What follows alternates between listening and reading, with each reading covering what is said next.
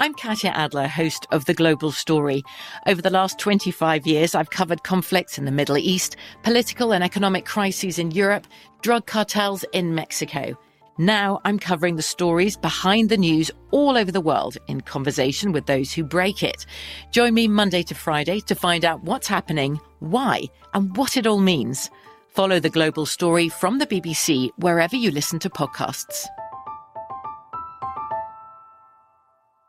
Xfinity has free premium networks for everyone this month, no matter what kind of entertainment you love. Addicted to true crime? Catch killer cases and more spine-tingling shows on A&E Crime Central. Crave adventure? Explore Asian action movies on Hi-YAH. Searching for something extreme? Check out skating, snowboarding, and more on Fuel TV Plus, the global home of action sports. And find crowd-pleasing bops on iHeartRadio's Hit Nation playlist. There's new free shows and movies to love every week. Say free this week in your Xfinity voice remote. When you buy Kroger brand products, you feel like you're winning. That's because they offer proven quality at lower than low prices. In fact, we guarantee that you and your family will love how Kroger brand products taste, or you get your money back. So next time you're shopping for the family, look for delicious Kroger brand products, because they'll make you all feel like you're winning. Shop now, in-store, or online. Kroger, fresh for everyone. The 2024 presidential campaign features two candidates who are very well known to Americans. And yet, there's complexity at every turn. Criminal trials for one of those candidates. Young voters who are angry. The Campaign Moment podcast from the Washington Post gives you what matters. I'm Aaron Blake, and I'm covering my 10th election cycle. My colleagues and I have insights that you won't find anywhere else. So follow The Campaign Moment right now, wherever you're listening. Hi, this is Newt. 2020 is going to be one of the most extraordinary election years of our lifetime. I want to invite you to join my inner circle as we discuss each twist and turn in the presidential race in my members-only Inner Circle Club. You'll receive special flash briefings, online events, and members-only audio reports from me and my team. Here is a special offer for my podcast listeners. Join my Inner Circle today at newtsinnercircle.com/podcast. And if you sign up for a 1 or 2 year membership, you'll get 10% off your membership price and a VIP Fast Pass to my live events. Join my Inner Circle today at newtsinnercircle.com/podcast. Use the code PODCAST at checkout. Sign up today at newtsinnercircle.com/podcast and use the code PODCAST. Hurry, this offer expires February 14th.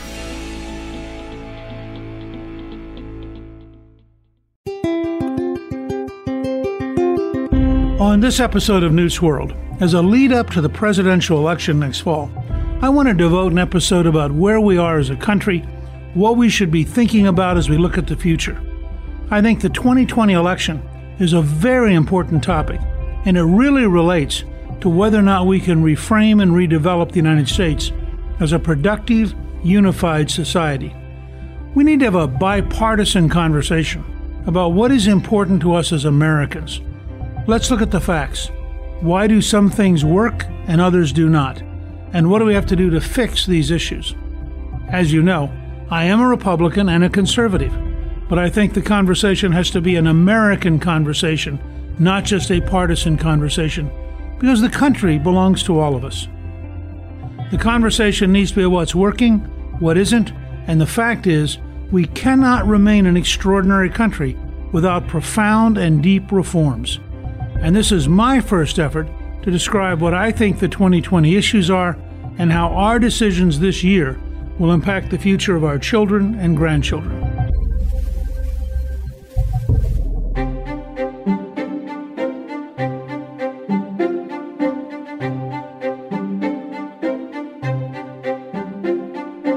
In 1932, the Republican Party had been dominant basically since the Civil War, since 1860, and had dominated the presidential races of 1920, 24, and 28.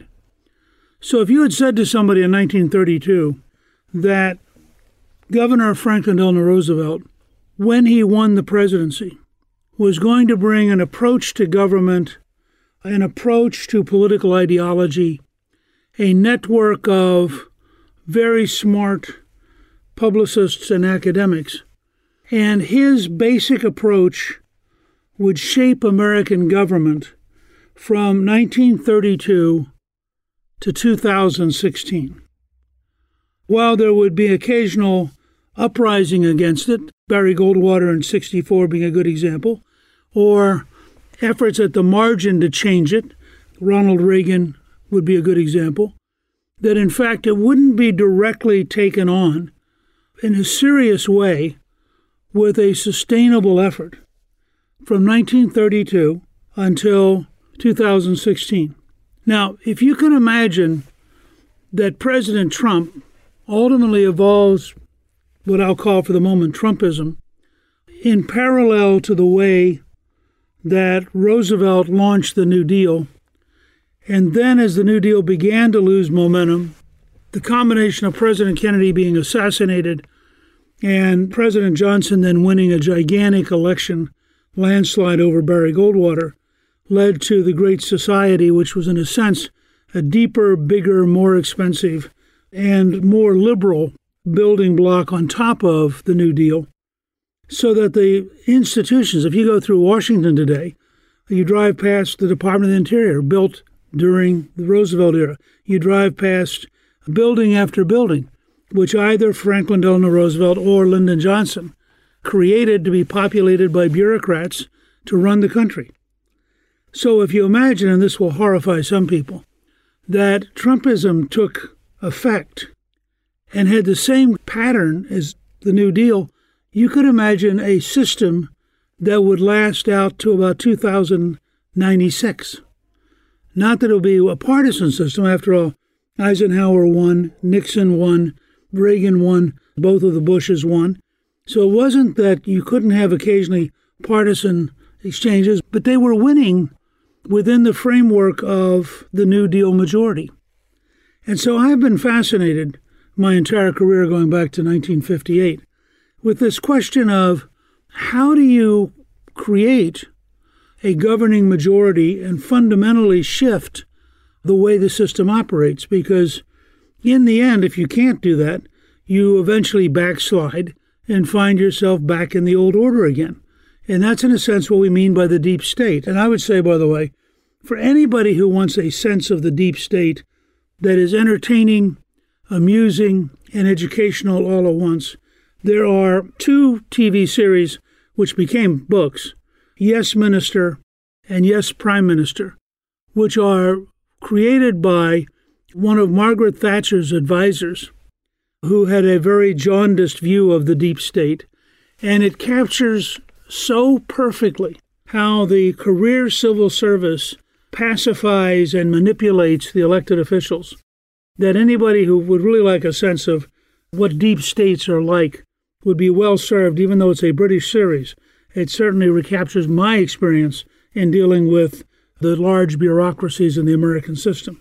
Well, all of this was an outcome, in a sense, of FDR and of the progressive movement, and of a sense that if you could hire enough really smart people and put them in really orderly bureaucracies, that they could somehow create a better country and impose that better country on the American people.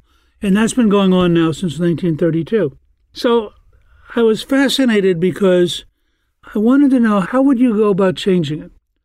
The most successful modern example of that kind of change was Prime Minister Thatcher. She had a very single principle, and I'd had the great privilege of working with her on occasion and talking with her at length.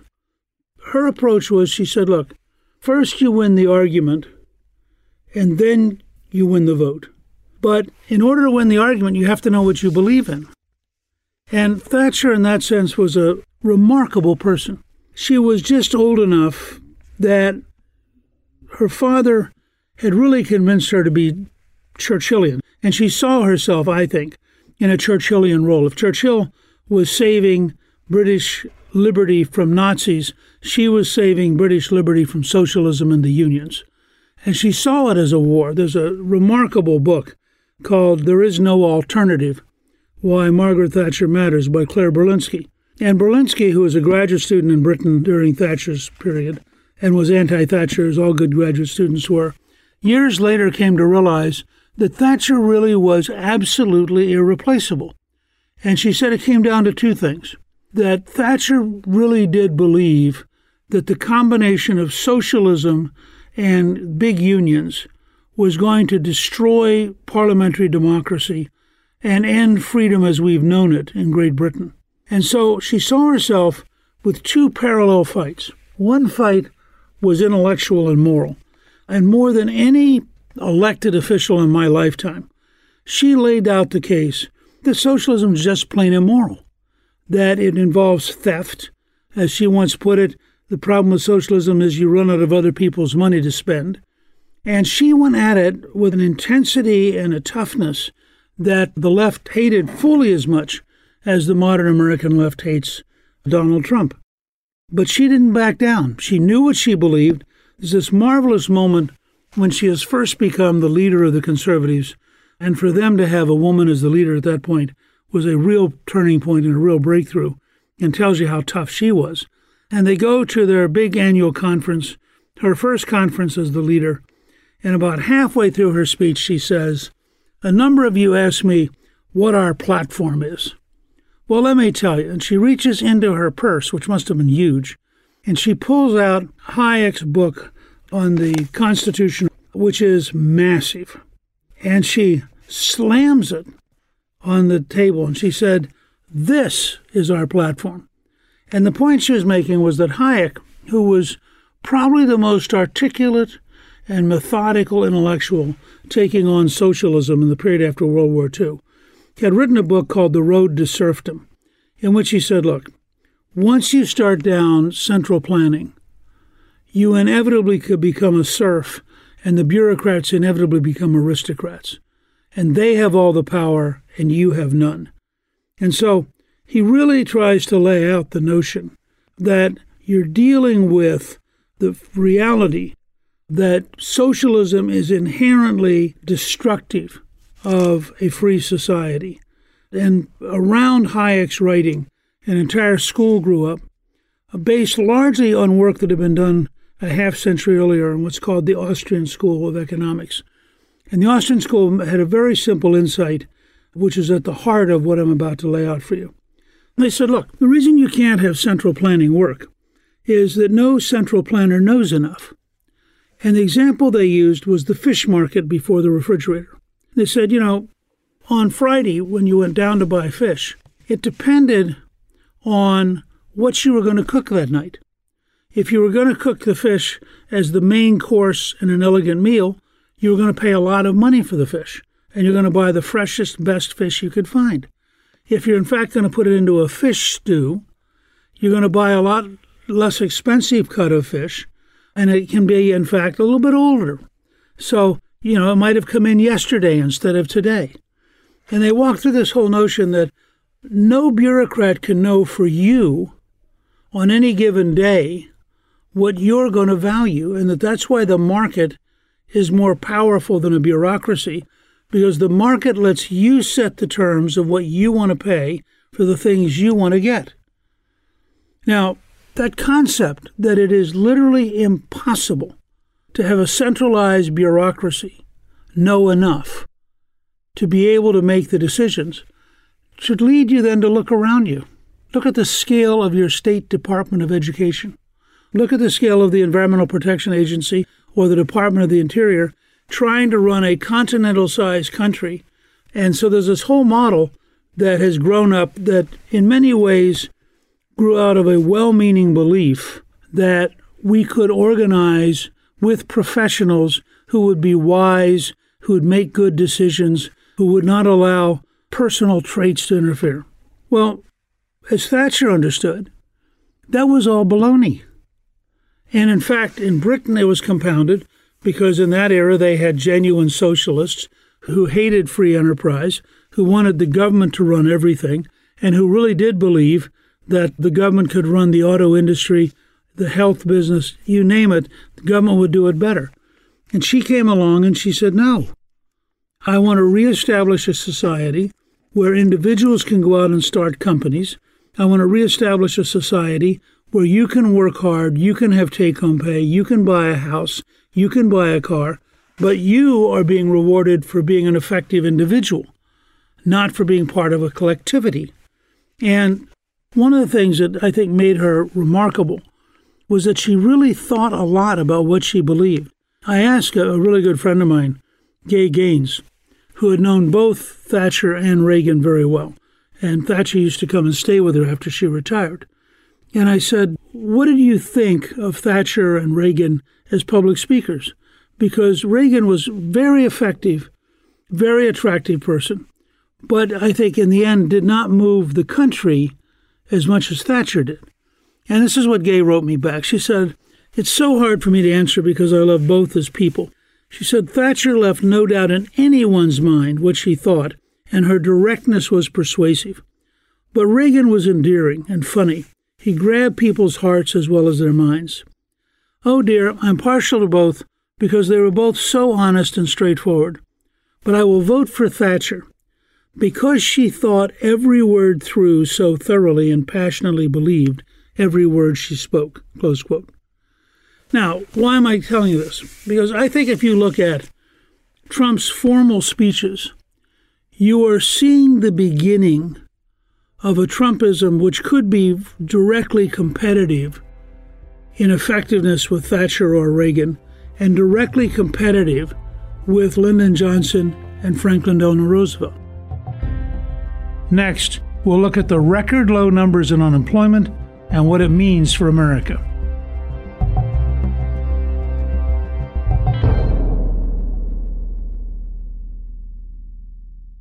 When it comes to your estate planning, why not leave behind a lasting legacy that will also make a significant impact? After all, we can't take our money with us, but we can use it to improve the lives of the precious animals who call Delta Rescue home.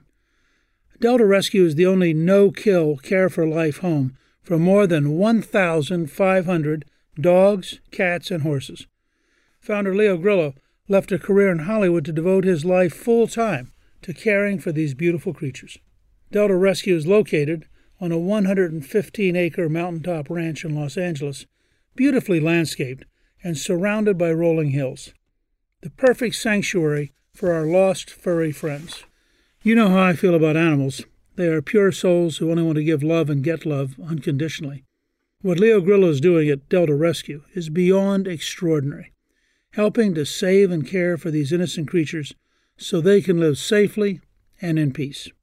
For more information, go directly to deltarescue.org/Newt and request our free estate planning package. That's deltarescue.org/Newt. And, due to the overwhelming response over the holidays, the free movie, The Rescuer, is still featured on our website. It's an award-winning documentary about Leo's 2-year journey to rescue a family of 21 dogs abandoned in the wilderness. Stream it for free now. Go to deltarescue.org/Newt today. Make it your New Year's resolution.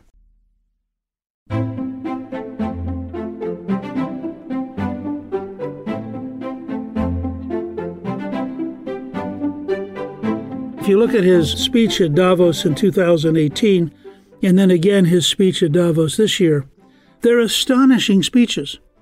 I mean, here's somebody who all of the sophisticated elites around the world know is inadequate, and how can you really take him seriously? And yet he goes in, he's very direct, he is very, very clear. And the result is that people end up suddenly confronting something they had never thought about. I'm just going to give you 1 or 2 examples because this is the beginning of a proposition that I want you to think about. Trump is talking, remember, to leaders from Europe, Asia, Latin America, whose economies are a mess. He's talking to people who have very high unemployment. He's talking to people who can't create any jobs. And you would think that if facts mattered, the fact that we've created 7 million new jobs since Trump became president, the fact that we have the lowest unemployment rate in modern American history, 3.5%, the fact we have the lowest African-American unemployment rate in history, women have a lower unemployment rate than any time since 1953, And by the way, for the first time, a majority of the workforce is female. Latinos have the lowest unemployment numbers in history.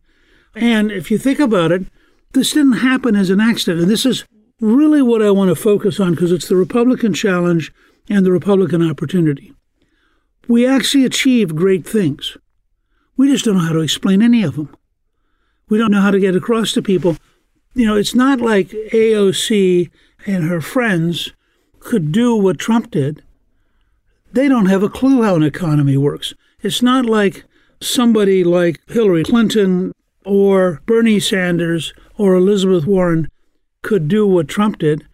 They actually believe things that kill jobs. They believe things that destroy the economy. They believe things that raise the unemployment rate. So just consider some examples.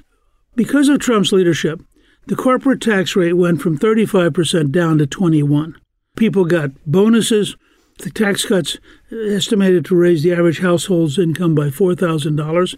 Because we'd brought down the tax rate, big companies suddenly said, oh, I think I'll bring money back home from overseas.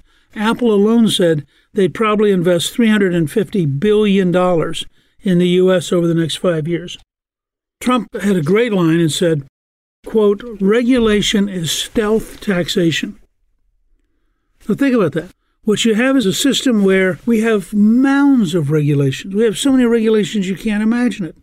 And the result has been that Trump, for the first time in my lifetime, you have a president who's actually working at it. In his 2018 speech, he said that so far they'd set out to set 2 regulations for every new one, but they actually had gotten 22 killed for every new one. If you're a small business person, or you're a family doctor, if you're a teacher who'd like to focus on the students, these regulations drive you crazy. And so one of the major things that made America more competitive, enabled us to work at developing more jobs, was that we both cut taxes and we began to thin out regulations. We also had a very aggressive pro-energy program, and this, of course, is an exact reversal from where the left was. Trump actually believed that it was good for America to be energy independent.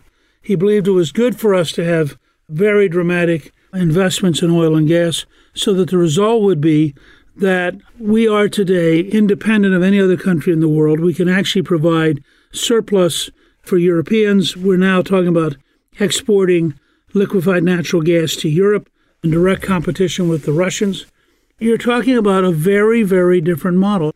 Knowing the Europeans, there's this crisis because they really would like to have jobs. They just don't want to do anything that creates them. They'd really like to have lower unemployment. They just can't do anything that would get them there.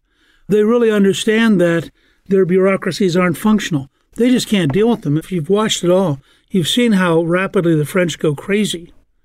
If you, in fact, have any serious effort to change the French system so that the gradual, pleasant decay is better than serious reform. And that's part of what makes the American system so much different. We actually do have a system here where on occasion we can have a very powerful, very dramatic reform that shocks people. Now, to give you a sense, total number of jobs that they currently claim has been gained under President Trump is 7 million. As we've gotten more and more jobs, we're actually seeing wages go up, and very opposite of what the left thinks, wages have been going up faster for the bottom 1/4 of people. So we're actually gradually seeing people rising out of poverty, and they're moving in a direction that's very positive. At the same time, the net worth of the bottom half of wage earners has increased by 47%, 3 times faster than the increase for the top 1%. The fact is that we have been creating manufacturing jobs, we've been creating service jobs, we've been creating healthcare jobs, but as part of that, we've tried to focus also on reaching out and getting this into communities that don't have jobs. So they've now created nearly 9,000 opportunity zones, something I first worked on with Jack Kemp back in the late 70s.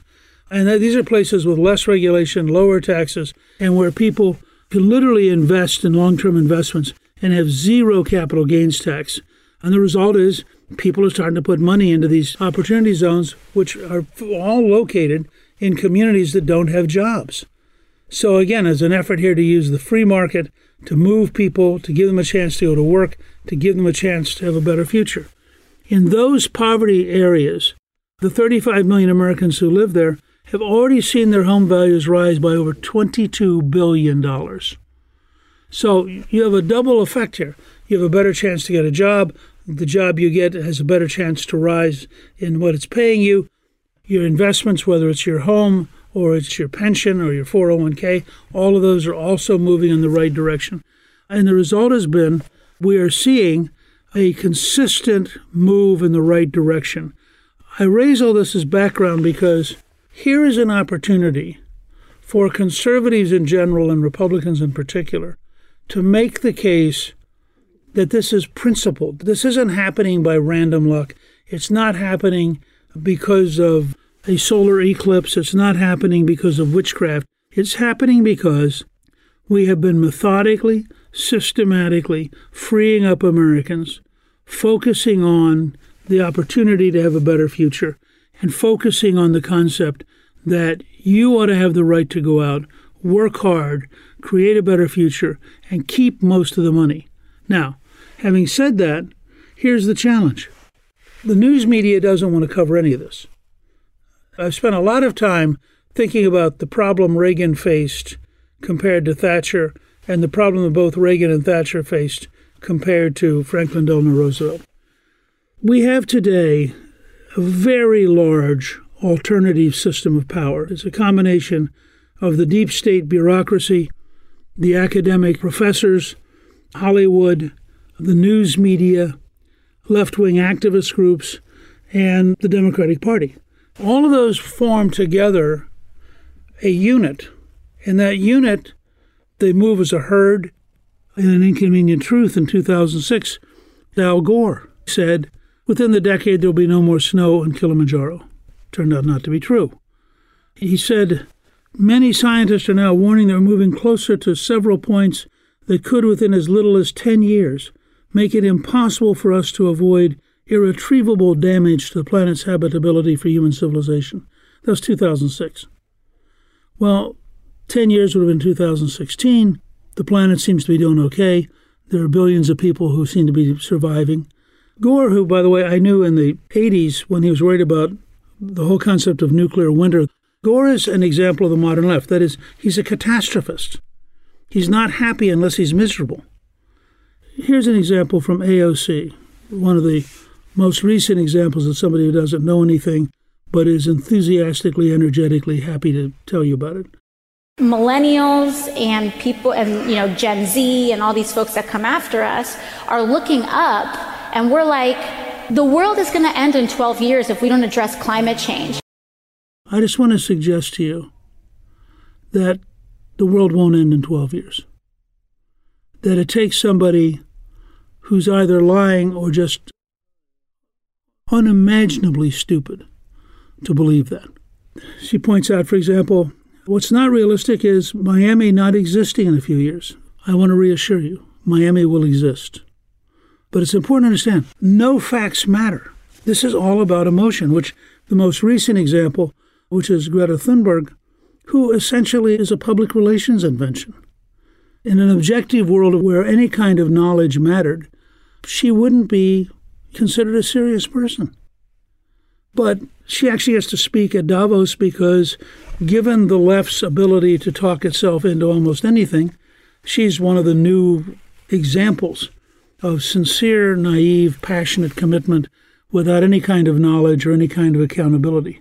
Now, I cite all this because it's not just in the environment. For example, in 1989, Samuelson's economic textbook, which is the most widely used textbook in American economic education, said the following, quote, "The Soviet economy is proof that contrary to what many skeptics had earlier believed, a socialist command economy can function and even thrive." Close quote. I want you to have in your head an image of Venezuela, Cuba, Haiti, Zimbabwe, the Soviet Union itself. The last time it came out was the 1989 edition, and of course the Soviet Union disappeared 2 years later. And we discovered that virtually every estimate the CIA had made was wrong by maybe a factor of 2. That is, The Soviet economy was much smaller than we thought it was, much weaker and much less capable of change. Samuelson's textbook was basically an apologia for socialism. He says, for example, socialists often advocate the peaceful and gradual extension of government ownership, evolution by ballot rather than revolution by bullet. Well, watch Venezuela, watch China, watch Cuba. But I'm going through these things because there's a core problem here. As wrong as they are, we seem to be incapable of defeating them. We seem to be incapable of taking them head on. Coming up, how political leaders are failing our biggest cities.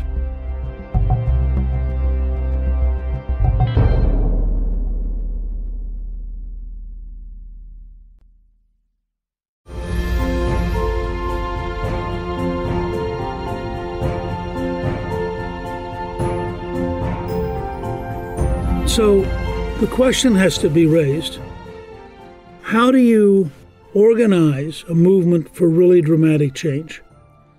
And it's fascinating to me, when cities collapse, for example, the last Republican mayor of Detroit served from 1957 to 1962. So as Detroit has decayed for a period now of 58 years under Democratic mayors, and today 36% of the people living in Detroit are at or below the poverty level. In Chicago, the last Republican mayor served in 1931. The poverty rate in Chicago is 19.5%, 1 out of every 5, basically. In St. Louis, the last Republican mayor was 1949. In Philadelphia, the last Republican mayor left office in 52. In Baltimore, the last Republican mayor was 1967. In 2018, Baltimore saw the largest population loss in a single year since 2001. The city lost 7,300 people, 1.2% of its population in 1 year. The Baltimore Sun also said, quote, "The city's scary record of 343 homicides in 2017 affirms the city's well-known reputation as a dangerous place to live. The city's outrageous property tax of $2.24 per $100 of property assessed value is more than double the surrounding jurisdictions." So what you have is a dangerous city with very few jobs, with a large number of poor people, with a very high property tax in order to sustain the bureaucracy who then re-elect the government while it destroys the city. And remember, just in the case of Baltimore, the last Republican mayor left in 1967. Now, why am I raising that? Because you go from city to city to city, and Republicans have never successfully in modern times made the case that we need an alternative model. A good example of this is fighting crime. We know what works to fight crime. Rudy Giuliani applied it. He brought down the murder rate in New York by a remarkable degree. By the time Bloomberg had continued implementing Giuliani's model, they had brought down the murder rate by over 80%.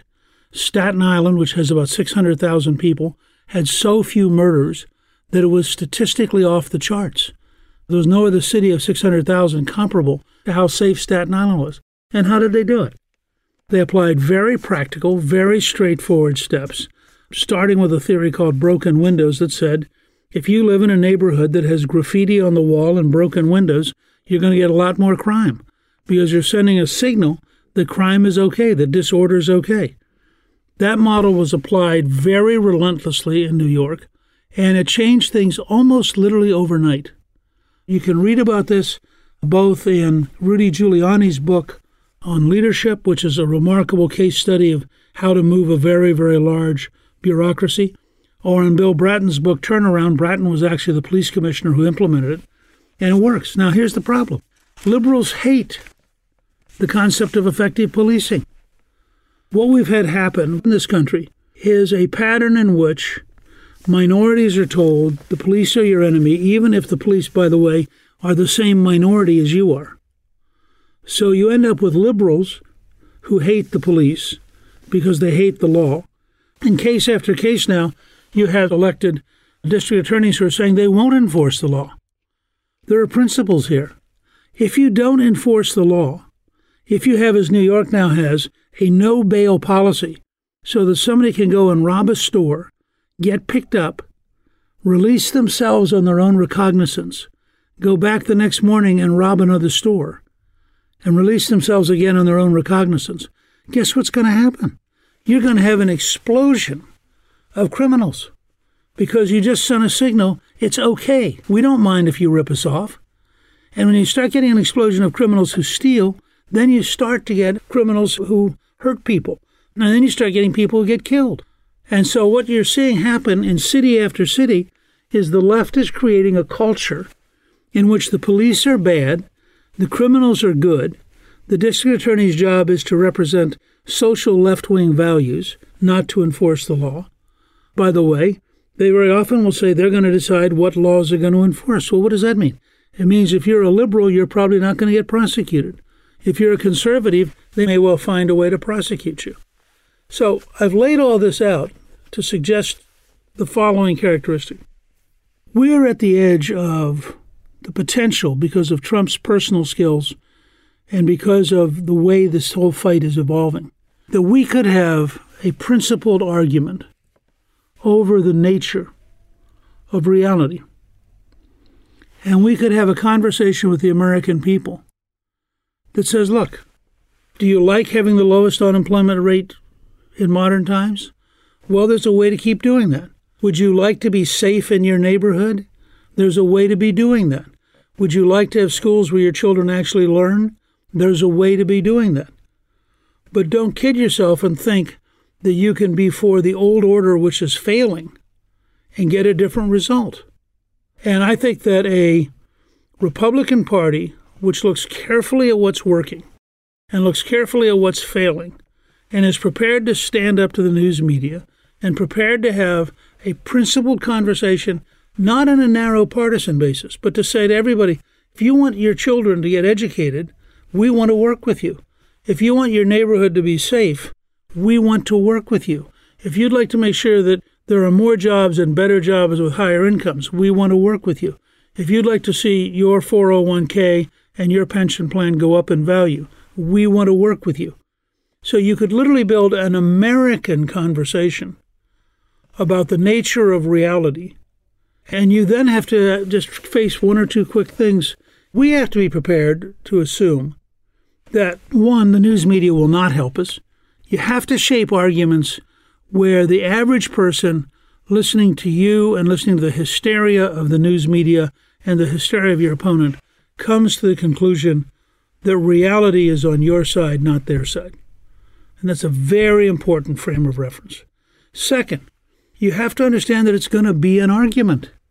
Thatcher refused to read the newspapers because she knew they were going to attack her every single day, and she didn't want to waste the emotional energy dealing with them. So she focused on doing her job. Very important. And I must say, one of the things I find the most amazing about Trump is 3.5 years into getting his brains beaten out day after day by 85% of the news media, he cheerfully flies off to Davos on the opening day of the trial in the Senate. He just keeps moving forward. And I think he measures every judge that's approved, every regulation that's repealed, every new factory that opens up as a victory, and so he just keeps rolling.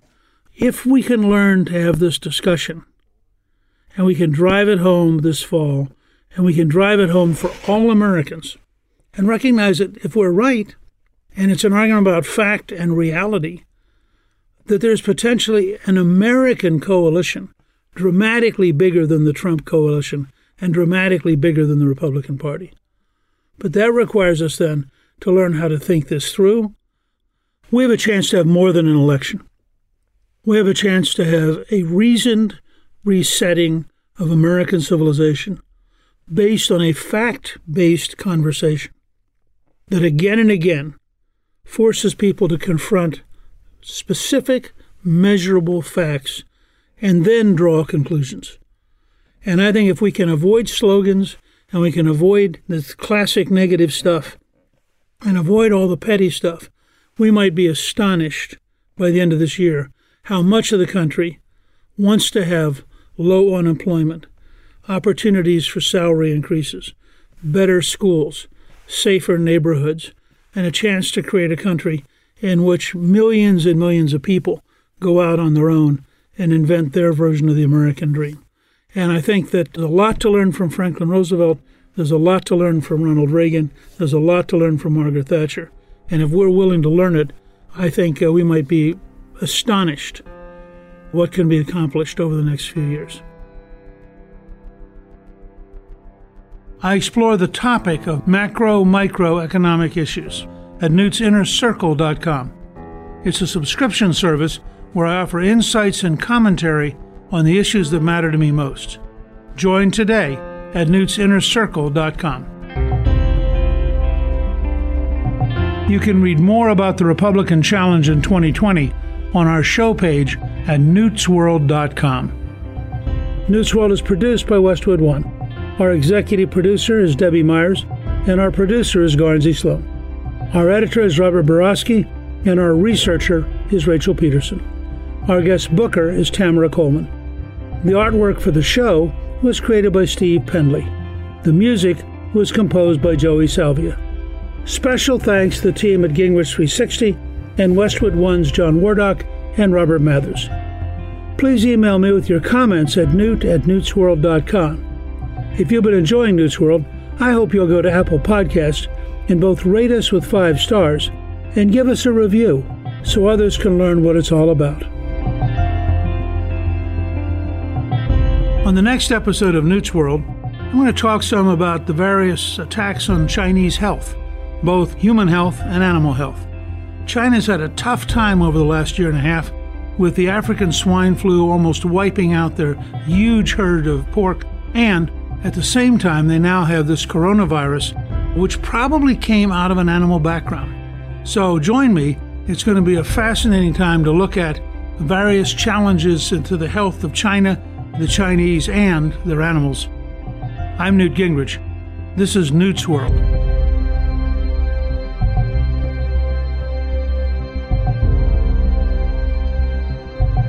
The Westwood One Podcast Network.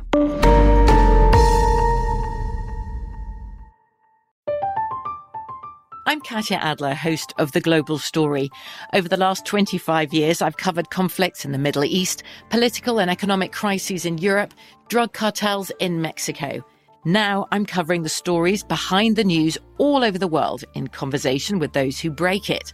Join me Monday to Friday to find out what's happening, why, and what it all means. Follow The Global Story from the BBC wherever you listen to podcasts. Xfinity has free premium networks for everyone this month, no matter what kind of entertainment you love. Addicted to true crime? Catch killer cases and more spine-tingling shows on A&E Crime Central. Crave adventure? Explore Asian action movies on Hi-Ya. Searching for something extreme? Check out skating, snowboarding, and more on Fuel TV Plus, the global home of action sports. And find crowd-pleasing bops on iHeartRadio's Hit Nation playlist. There's new free shows and movies to love every week. Say free this week in your Xfinity voice remote. Okay, round 2. Name something that's not boring. A laundry? Ooh, a book club. Computer solitaire, huh? Ah, sorry, we were looking for Chumba Casino.